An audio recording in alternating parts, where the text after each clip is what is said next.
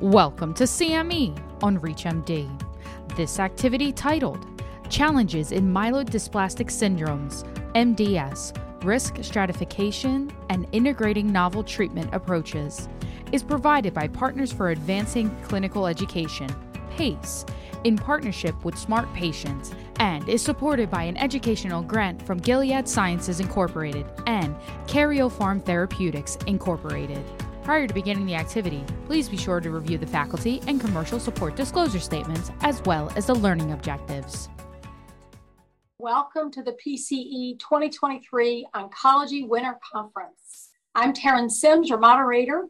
I'm a nurse practitioner in the Department of Urologic Oncology at the University of Virginia in Charlottesville. Our first topic is Challenges in Myelodysplastic Syndromes, or MDS, Risk Stratification and Integrating Novel Treatment Approaches. And our first faculty is Sarah Tinsley-Vance. She's a PhD APRN.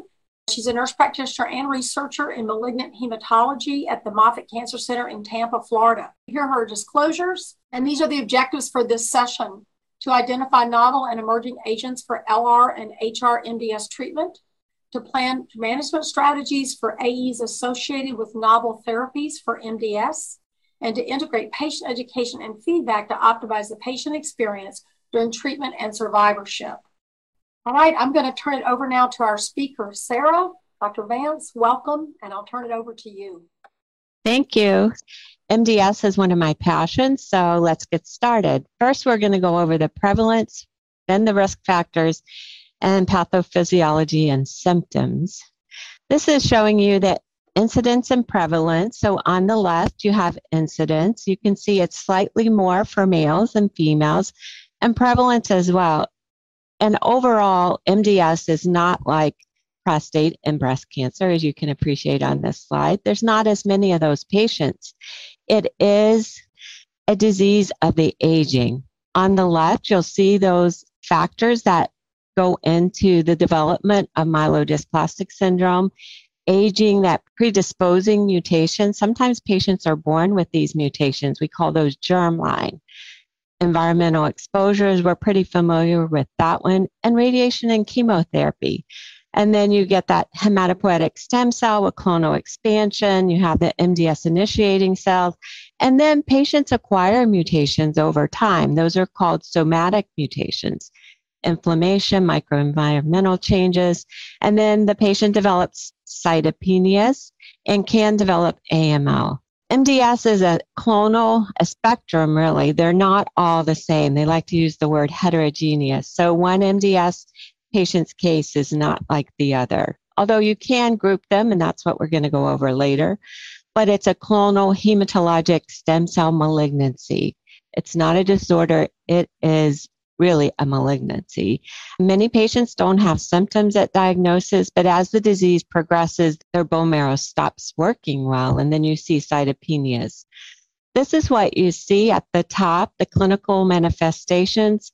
Many patients are diagnosed when they don't have symptoms because they have cytopenias, and that's detected during a routine lab draw. Many patients are going for their annual exams or every 3 to 6 months follow-up, depending on their comorbidities, and that prompts a diagnostic workup. But in the second bullet, you'll see that many other patients do have symptoms, and they have the cytopenias, but they come to their doctor because they have symptoms with anemia, which is the majority of our MDS patients, 90% of them. They have fatigue and exertional dyspnea, neutropenia, about 50% of them with recurrent infections, and about 40% of them have thrombocytopenia. And we all know that if your platelets don't work right and you have few of them, you're going to have problems with bleeding and bruising. This is showing you how overall the U.S. population is aging in AML and quality of life. Those are my areas of research. By 2030, 60 and older is going to be the biggest age group in the United States. And this is really speaking to that. We have better health and we have patients getting older. I have several 80-plus-year-olds in my clinic. One on my study is 90 years old. It is, like we said previously, it's associated with aging, and you really need a comprehensive approach when you're dealing with an older adult. They have different goals, the comorbidities. We'll go over how you classify them and put them into groups to better understand how to treat them. We talked about cytopenias on the left. Then you have to have a bone marrow biopsy with an aspiration if possible to diagnose them. Dysplasia in 10% or more of the cells. That's a pathologist looking at the slides and seeing if they're dysplastic. Myeloblasts, they can have more than 5% but less than 20%. And I'm going to show you how that area is getting more and more gray as we go through this deck. They have certain types of cytogenetic abnormalities, and there's evidence of clonality. But you have to rule out other causes, such as nutritional deficiencies. Copper deficiency can look like myelodysplastic syndrome under the microscope, infection, substance abuse, and you can see those other ones. We have a new classification system in 2022, and all of our pathologists are rushing to keep up with this because they keep changing the criteria. This is the World Health Organization's 2022 classification of MDS. And what you'll notice in this is the incorporation in that fourth row, mutations SF3B1 and TP53. We classified a little bit based on those. And this is again showing you it's morphologically defined, but it has incorporated those mutations that we get from our mutation profiles. And this is the International Consensus Classification, which is the new kid on the block, which really is making the lines between MDS and AML much more blurry. Like we keep lowering the threshold for when we're going to treat patients aggressively. That's because our higher risk MDS patients really behave more like an AML patient as far as their prognosis. If you'll look at this, I'll just draw your attention to that blue banner across the top. 10% or greater myeloid blasts or blast equivalents in the bone marrow or blood. And you can see in the second box there, mutated TP53 with a VAF or variable allele frequency of 10% or greater. That's kind of a blurry line between MDS and AML. There's lots of discussion about this. There's a paper I'm involved in writing, lots of back and forth about, are we really going to call patients who we previously called MDS AML? And then what do you do with it? So just for your information, we started with the International Prognostic Scoring System in 1997. We've moved on from there. And this categorizes patients as low, intermediate, or high to know their bone marrow blasts, cytogenetics, and cytopenias. When you have that information, then you go across there and you see, does that person get a 0, a 0.5, a 1? And then you add them together and you come up with their score to know whether they're low, intermediate, or high risk MDS. We have been really using the revised IPSS, which came about in 2012. Both of these by Dr. Greenberg. He's the one that put these together for us, which is very helpful. This now has more variables included in the revised version of the IPSS. We still have cytogenetics, we have blasts, hemoglobin, platelets, and ANC, but you'll note that there's very low, low, intermediate, high, and very high. What's difficult for a lot of us is what do you do with those patients' intermediate area? Are those low risk or high risk? So that's where we have now evolved into looking at it from a mutation standpoint, the IPSS-M risk categories. So now on those myeloid mutation panels, we take those variables and plug them into the risk categories, and we have a new strategy for being able to determine who really has higher risk disease. There's a calculator there at the bottom left, and I would encourage you all to get familiar with it. Try plugging it in some of your patients that have high risk or intermediate risk on the IPSS-R and see what you get for them. This has very low, low, moderate, high, high, and very high. This is really just making that point, improve your familiarity with the updated risk assessment criteria, because we're really going to this. Mutations make a difference. This is what you need to calculate the IPSS-M, blast percentage again, hemoglobin, platelets, cytogenetics, but you do need those gene mutations. And this IPSS-M does allow for missing data, so you can still get a score to be able to use that risk calculator. These are the recurrently mutated genes that we know are involved in the pathogenesis of MDS. What I take away from this slide is, wow, we've come a long way. And we've divided these mutations into their function. We have splicing factors. We have epigenetic regulators, TP53, which is universally bad, and then mutations in other genes only. And remember that these mutations accumulate over time from a year to many decades. And sometimes when we treat patients, another mutation that we couldn't really appreciate before arises. So it's important to check those mutations again if you're doing a repeat bone marrow biopsy or even in the peripheral blood to see if you have a change in your mutations that would change your management of your patient. Now we have two big buckets that I'll talk about. We have lower risk MDS and we have higher risk MDS. That's how we divide our clinical trials into whether a patient has lower risk or higher risk. What are your goals when you treat the patient? So with your lower risk MDS patients on the left, you want to maximize their quality of life. You want to decrease their transfusion burden, improve their hemoglobin, and you want to make those cytopenias as minimal as possible. And then you want to attempt to reduce the risk of progression and improve overall survival, although some of our lower risk MDS patients live for many years. Whereas in higher risk MDS, you want to improve or maintain quality of life, delay progression to AML, and you also want to help them live a better life. We do still try to decrease transfusion burdens in the higher risk group. But the key takeaway is you really want to know whether your patient has lower risk or higher risk disease, and then discuss what those treatment goals are from your perspective with the patient. But maybe before that, talk to your patient, get to know them, ask them what their goals are. What's their most troubling symptom? How can you help them with that? Because you'll find that the patient and the physician frequently have different goals, and we really want to meet the patient's needs. We'll start with a case study. Joe, he's 86 years old. I have some of these in my clinic. He has hypothyroidism, hypertension, renal insufficiency. His labs look like a typical MDS patient with a hemoglobin of 8.7. You see that MCV is high at 107. So you know those red blood cells are big. Platelets are 159. Neutrophil count is 1.6.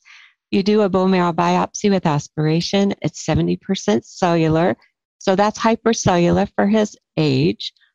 And there's dysplastic terms in there that you can see. And he has some ring sideroblast, 20%, no increased blasts. And his EPO level is 150. So the starting point with our MDS patients is erythropoiesis stimulating agents. He has fatigue and worsening anemia 2 years later, and his hemoglobin has declined. He's now 7 grams per deciliter. White blood cell count and platelets are fine. His academic marrow showed MDS ring sideroblasts with multilineage dysplasia. So that means 2 or more lines, white blood cells, red blood cells, or platelets. So 2 of those lines or more have dysplastic cells in them. And ring sideroblasts in 55% of the cells, normal cytogenetics, and he has an SF3B1 mutation and a DNMT3A. Lower risk MDS treatment paradigm consideration. So when you see a patient, you need to see, do they have symptoms? Do they have cytopenias? And then look at those mutations, see if they have higher risk mutations. And then on that second row, you can see the cytopenias outlined, anemia, thrombocytopenia, or pancytopenia with multilineage dysplasia. Depending on their cytopenia, that really drives what you do for the patient. With anemia, as we saw with Joe, you start with ESAs and you give them transfusions to help improve their quality of life. If they have ring sideroblasts like Joe had, you would start luspatercept. And if they had deletion of 5q with anemia, you would begin with lenalidomide. If they have thrombocytopenia, you would start with a thrombopoietin agonist or a clinical trial. And for your pancytopenic patients, transfusions, ATG, or clinical trial, I can tell you at our institution, we really reserve ATG for use in patients who have a hypoplastic or hypocellular MDS. And then you can work your way down the list, but you can see at the bottom, we still do transplant some of our lower risk myelodysplastic syndrome patients. This is a closer look at symptomatic anemia. We talked about ESAs, and then when you have transfusion dependence, also known as failure of the ESA, we talked about for deletion 5q, you would use lenalidomide. Non-deletion 5q, we also will use a len, and then ring sideroblast, SF3B1, luspatercept. And if they have adverse features of their disease, you may start with a hypomethylating agent. This is showing you the response rates for ESAs. On the left, you see the growth factors. I'll give you a little bit of time to look at those.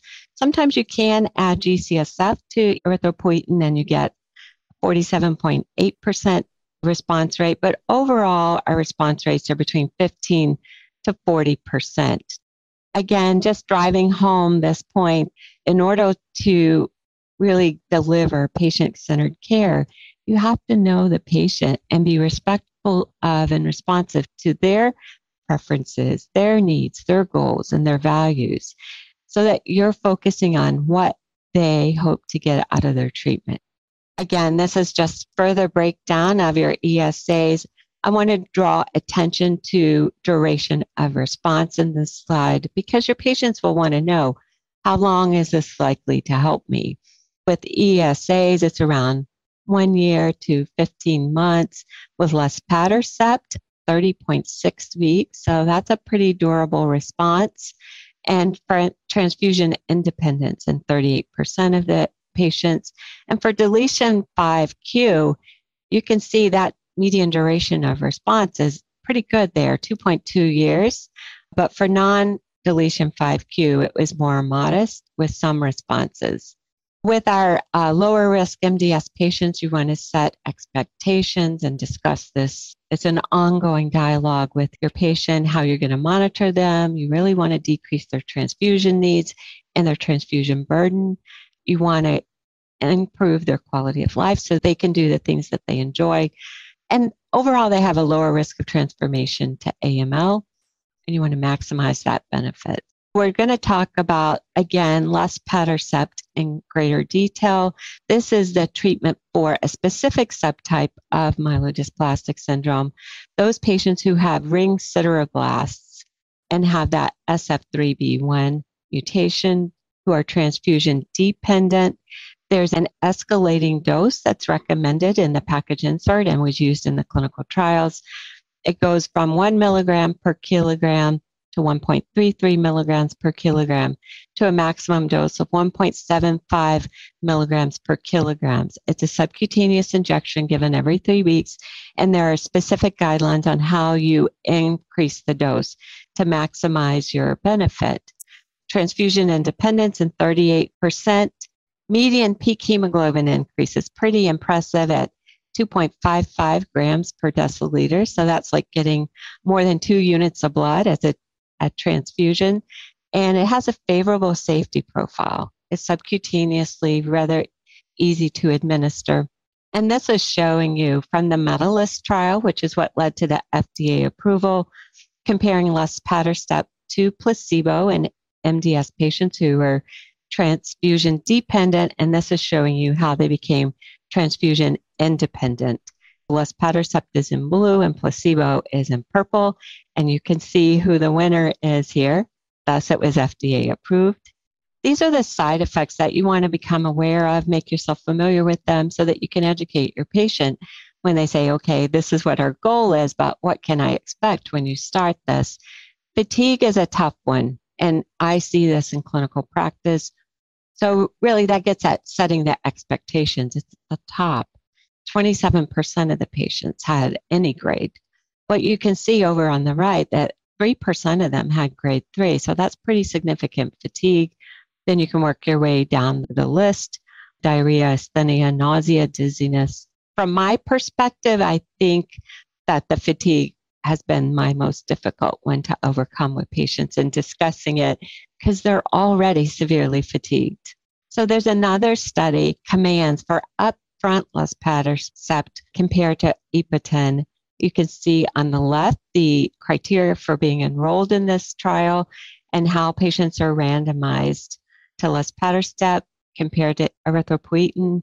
And they're looking for 12 weeks transfusion independence with a mean hemoglobin increase of 1.5 grams per deciliter. So we'll look forward to this ongoing study to see if we can use this up front. This is taken from ASH abstracts that were presented on real-world data, retrospective on the left, and again, a retrospective review on the right. The one on the left had 114 RBC transfusion burden, 47% dose escalation, 55%, so the majority needed an increase in their dose. And higher response rates were associated with lower transfusion burden at baseline. And this is consistent with what we know from the Medalist trial. And the takeaway from that is don't wait until your patient is heavily transfusion dependent to start them on the appropriate therapy, because you get a better response if you start them before they've had multiple transfusions. 39.5% hematologic improvement, and the median duration of response was 15.6 months.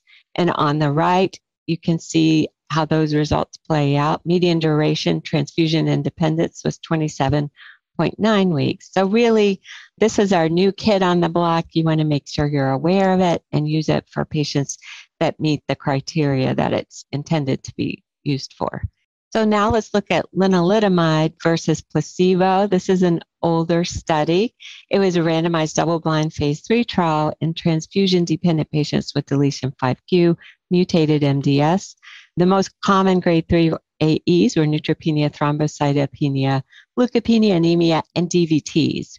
And you can see that on the right there, that the response correlates with the dose of lenalidomide, with the green bars representing 10 milligrams of lenalidomide. So just to be aware that responses are related to the dose that you're able to administer. So now let's turn to higher risk MDS. We're going to start with a case study. This is Pearl. She's smiling even though she has higher risk MDS, which is amazing to me. Our patients who have really bad disease that encourage us. She's 76. You can see she has a lot of symptoms, had Waldenstrom's macroglobulinemia, treated with chlorambucil and prednisone for 2 years, but then comes in and has a white count of 22,000, blasts of 2,170. So you can see that she's got higher risk disease just from this. Platelets were 13,000. Her bone marrow showed this is an old classification system diagnosis, refractory anemia with excess blast 2, 18% myeloblasts.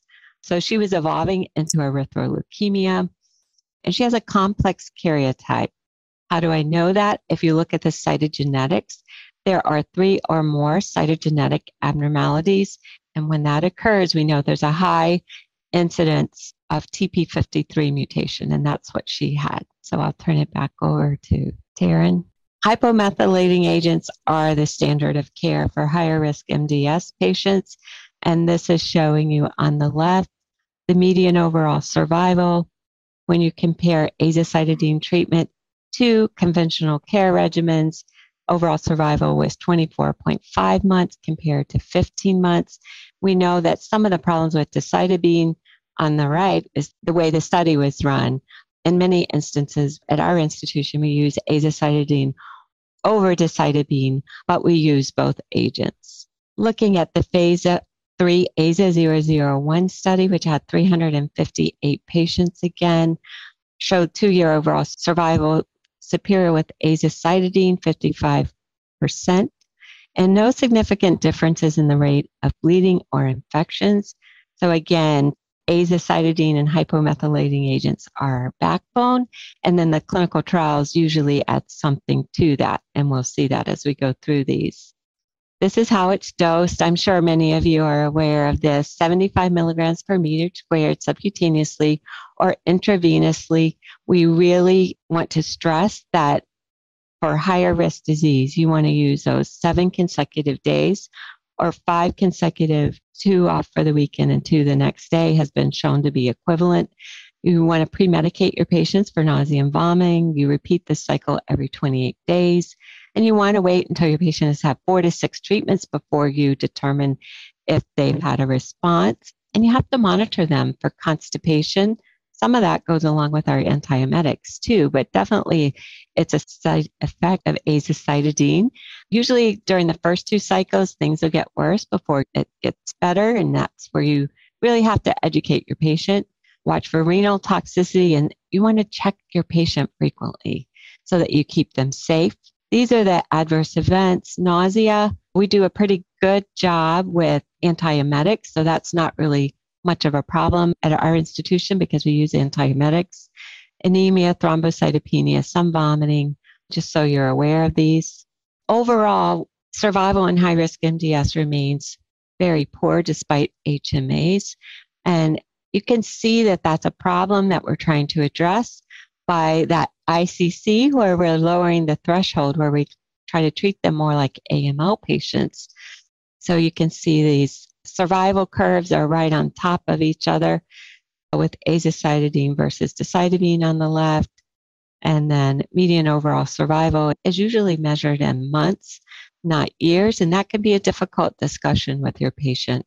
Back to Pearl. She wants to be considered for a clinical trial. She thinks that's her best bet. She's read up on clinical trials, and you log on to clinicaltrials.gov to facilitate referral. Some of you may think this is crazy, but I've done this for patients where we don't have the clinical trial here that would be best for their disease.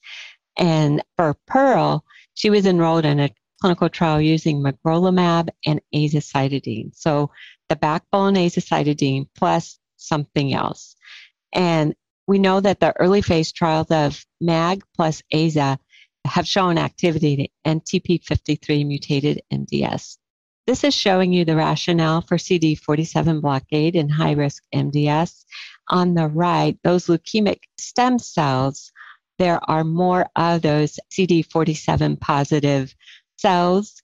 And then on the left there, you can see it's the do not eat me signal on the cancer cells.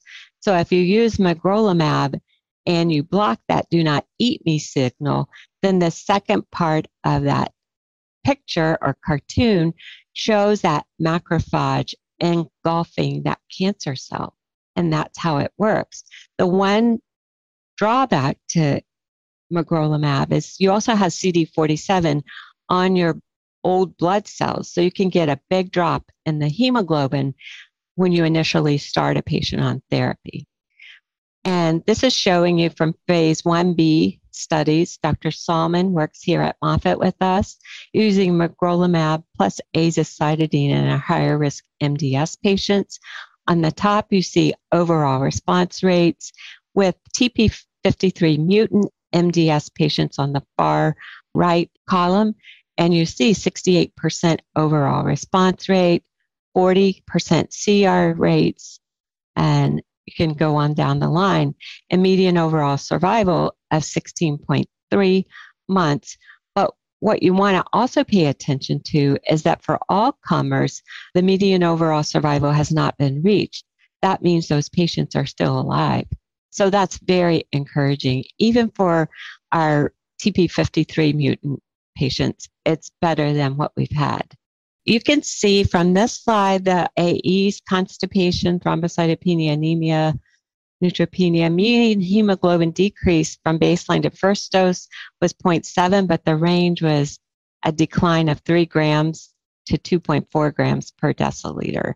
So monitor your patient closely, especially in the beginning, and transfuse them. One strategy we used at our institution is we transfuse them at a higher threshold, anticipating a decrease when we treat them. And then the ascertain is looking at a different agent, the efficacy of oral decitabine, cedazuridine in patients with MDS and CMML. And then you can see these results here, median duration 14 months. This is an oral agent, so it gives you more flexibility in treating your patient. An oral hypomethylating agent, but you still have to monitor them for declines in their blood counts. And this is showing you how those AEs pan out: neutropenia, thrombocytopenia, and anemia. And then if you look at grade 3 or greater on the right column there, it's right around 50% for neutropenia and thrombocytopenia, and then anemia is behind it. So this is the safety information is consistent with what we see with IV decitabine. They're thought as comparable based on the study, and most grade 3 or greater AEs are hematologic. So monitoring your patients, setting expectations, keeping them safe. And then for dose reductions for myelosuppression with the oral decitabine, cedazuridine, the recommended dose, it is a tablet, days 1 through 5 of a 28-day cycle. And then it's 35 milligrams of decitabine with 100 milligrams of cedazuridine, and no food for 2 hours before or after the dose. Again, monitoring them, CBC prior to therapy and prior to each cycle. And you want to delay the treatment if the neutrophils are low, less than 1,000, or platelets are less than 50,000. And then there are dose recommendations, dose reduction guidelines. So just to pay attention to those. This is showing you investigational drugs that are used in combination with hypomethylating agents. You see sabatolimab, FLT3 inhibitors, HMA, magrolimab, which we went over, and venetoclax. Some of these are fairly farther along in trials, magrolimab and venetoclax azacitidine, just to make you aware of them. Talk to your patients about clinical trial enrollment. Especially, we want to encourage not just white people to be enrolled in clinical trials. And if you have a patient of a different ethnicity, talk to them more to see why they don't want to participate in trial if they tell you no. And then we have oral azacitidine as maintenance therapy after transplant. This is a phase 1-2 study of oral azacitidine. You may know it as CC486. It's dosed 200 to 300 milligrams daily for 7 days, or 150 to 200 for 14 days for a 28-day cycle. There are going to be more clinical trials with this in the phase 3, comparing oral AZA versus placebo for maintenance, and that is currently recruiting in the United Kingdom. And these are other agents that are targeting that CD47. Remember, that's the do not eat me signal. At the top, you'll see magrolimab and everpacip, and RBC sparing, they are not. But as you go further down the list, you can see that these last 5 are red blood cell sparing. So you wouldn't have to worry about that dramatic decrease in hemoglobin. And then you can see that they are at the beginning stages of being researched in phase 1 trials. And then eltanexor, remember this is our nuclear export inhibitor for HMA refractory. It's an oral agent. It's less emetogenic than selinexor, if you're familiar with that. That's used in multiple myeloma. It's in phase 1-2 studies for intermediate 2 and higher MDS patients who have 5 to 19% blasts or higher risk MDS. And they have 50% response rates. You can see those for the 20 milligrams dose and 60% response rates for the lower dose of 10 milligrams. But you will note that those are low numbers. So more to come. Stay tuned. This is showing you a phase 1b study of venetoclax in combination with AZA for relapsed refractory MDS. And this is really trying to determine what the best dose is. So you'll see 400 milligrams, 200 milligrams, 100 milligrams to go to the safety expansion. And they are also looking for overall response rates and hematologic improvement. This is for our higher risk MDS patients. Venetoclax in combination with AZA for relapsed refractory MDS. Looking at the response and durability there. So pretty impressive, 39%. This is looking at phase 1b study of venetoclax in combination with AZA for relapsed refractory MDS patients, transfusion independence and hematologic improvement. On the left, they have it broken down by mutations. what you'll see is that IDH2 mutated patients are having the best responses, 83%. And then transfusion independence and hematologic improvement on the right, you can see those are pretty respectable numbers for MDS treatments. And then Ven-and-Aza and high-risk MDS, the MD Anderson experience, overall responses, looking at that, pretty impressive. And then we're going to talk about sabatolimab, which is a TIM-3 inhibitor. It's really helping your immune system take care of your leukemia cells. Kind of similar in concept to magrolimab, but it works differently on this TIM-3 inhibitor.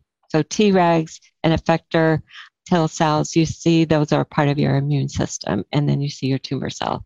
This is the study design. It's multi-center dose escalation phase 1B, decitabine with sabatolimab and azacitidine, and they're looking for maximum tolerated dose, recommended dose, safety and tolerability. And then these are some of the response rates and durability, which are pretty impressive. If you look on the left, median duration of response was 21.5 months for your TP53, and then 16.1 for your adverse risk mutations. And then on the right, you see those results also. And then we have Stimulus MDS1. This is first-line therapy that was presented at ASH. And now let's just talk for a couple of minutes about the disparities in MDS. We don't have enough data. And again, that push for including your patients of different ethnicities in our clinical trials. And if they say no, trying to understand why they say no. This is a study that showed from SEER data that for Black patients diagnosed with MDS, they had a longer survival, and refractory anemia with ring sideroblast and MDS not otherwise specified also favored Black patients, whereas refractory anemia with the excess blast subtype favored survival of white patients. The more we learn, the more we have data, we can understand differences better and really try to get at what the underlying cause is. One of my areas of research is sex disparities in outcomes. And I took a look with Dr. Komrakji and our leukemia group on our MDS database that has over 4,000 patients, and noticed that men have more splicing machinery mutations. And we think that's what really showed that they have inferior survival, especially in our lower risk MDS patients. And women have more 5q minus deletions. There was more therapy related MDS from our breast cancer patients who have been treated. And they generally have a superior response to ATG and cyclosporin, and they have more hypoplastic MDS or hypocellular MDS. Thank you so much for your participation. And this is our action plan.